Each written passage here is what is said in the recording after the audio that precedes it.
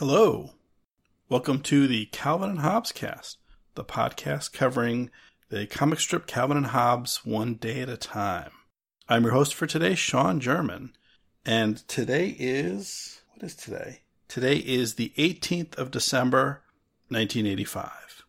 So let's get right into it. So in today's strip, starts with Calvin is playing with some toy cars, and he is narrating the scene in front of him. In the first panel, Calvin is saying, "Here comes the sports car at 200 miles per hour." So it's a pretty fast car. The next panel, Calvin has a truck in his hand. He says, "Here comes a cement truck. Look out." And then the third panel, "And here comes an inflammable chemical truck. Oh no." And then in the fourth and final panel, Calvin is facing us, the audience, and says, "This ought to be good." So there's a lot going on here. It's a very interesting and exciting strip. Once again addressing the issue of Calvin's wild imagination and the places that it goes. He's not just playing with toy cars. He's got a toy cement truck and an inflammable chemical truck. And I'm presuming that it's the chemicals that are inflammable, not the truck itself. Although I went down into, I thought it was interesting that Calvin would use the term inflammable. So I'm presuming at this point, so Calvin, even at his young, tender age, knows the difference between flammable and inflammable there, which I did not know exactly. So I had to do a little research, my first time guest hosting, and I'll address that a little bit later, why you're hearing my voice and not your usual Calvin and Hobbes host. But so right off the bat, I've got to do research. Not surprising, as is common with many words in the English language, flammable and inflammable both come from Latin origins. So flammable comes from the Latin verb inflammare. I guess, I don't know, I don't speak Latin. I didn't take Latin in school. I don't know if it's like Italian. Anyway, so the Latin base of inflammable means to cause to catch fire, while flammable comes from a different but related Latin word which means to catch fire. So a flammable chemical will burn, will catch fire, while an inflammable chemical will cause other things to burn. Other things will catch fire. I mean, both are bad. If you're the driver of the sports car that's coming down the road at 200 miles per hour and you're about to be sandwiched between a cement truck and a chemical truck, you're probably not concerned whether the chemical is flammable or inflammable. Either way, you're in trouble. And then, so that's just interesting that, Calvin makes that distinction, or at least uses the inflammable. I assume he does. Now, he doesn't then use flammable in some other context. Maybe he does. We'll have to keep, he hasn't so far, but we're still relatively early in the run. I guess that's something to watch out for.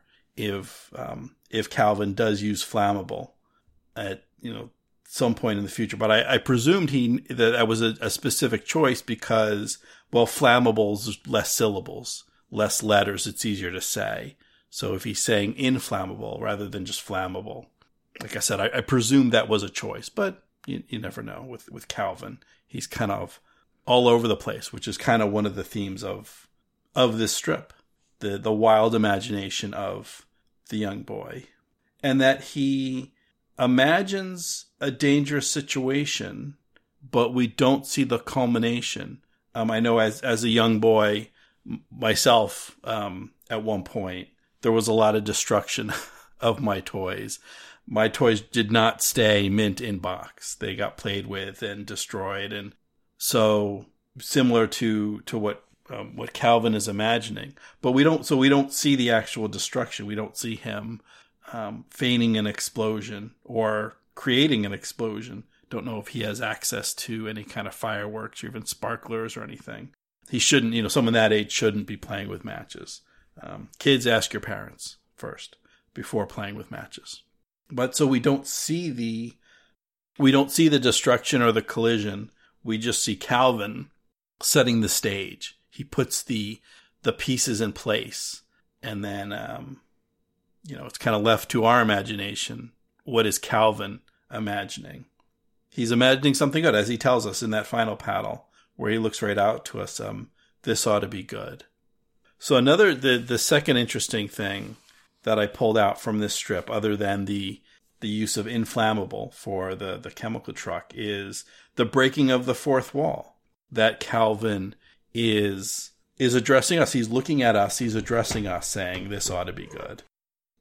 And this is the second time, I think, the second time that Calvin has addressed us directly. Now he does, like I discussed. Some folks might remember my guest appearances where I talked about a couple Spaceman Spiff appearances, and Calvin narrates the action through the Spaceman Spiff episodes, but that's not necessarily addressing us directly. You could say, well, that presupposes an audience that needs the action narrated to them, because of course Spaceman Spiff knows what he's doing and knows what's going on, that the narration is for our benefit. But Calvin isn't directly addressing us. He isn't looking out of the newspaper, or in this case, the collected works out us. But so back on the first instance was back on November 27th, 1985, and it was again a similar situation, a similar scene where Calvin sets up a scenario, and then in the final panel of the strip, will look out at us and say, "Hey, what do you guys think of this? Hey, what's going on here? Huh?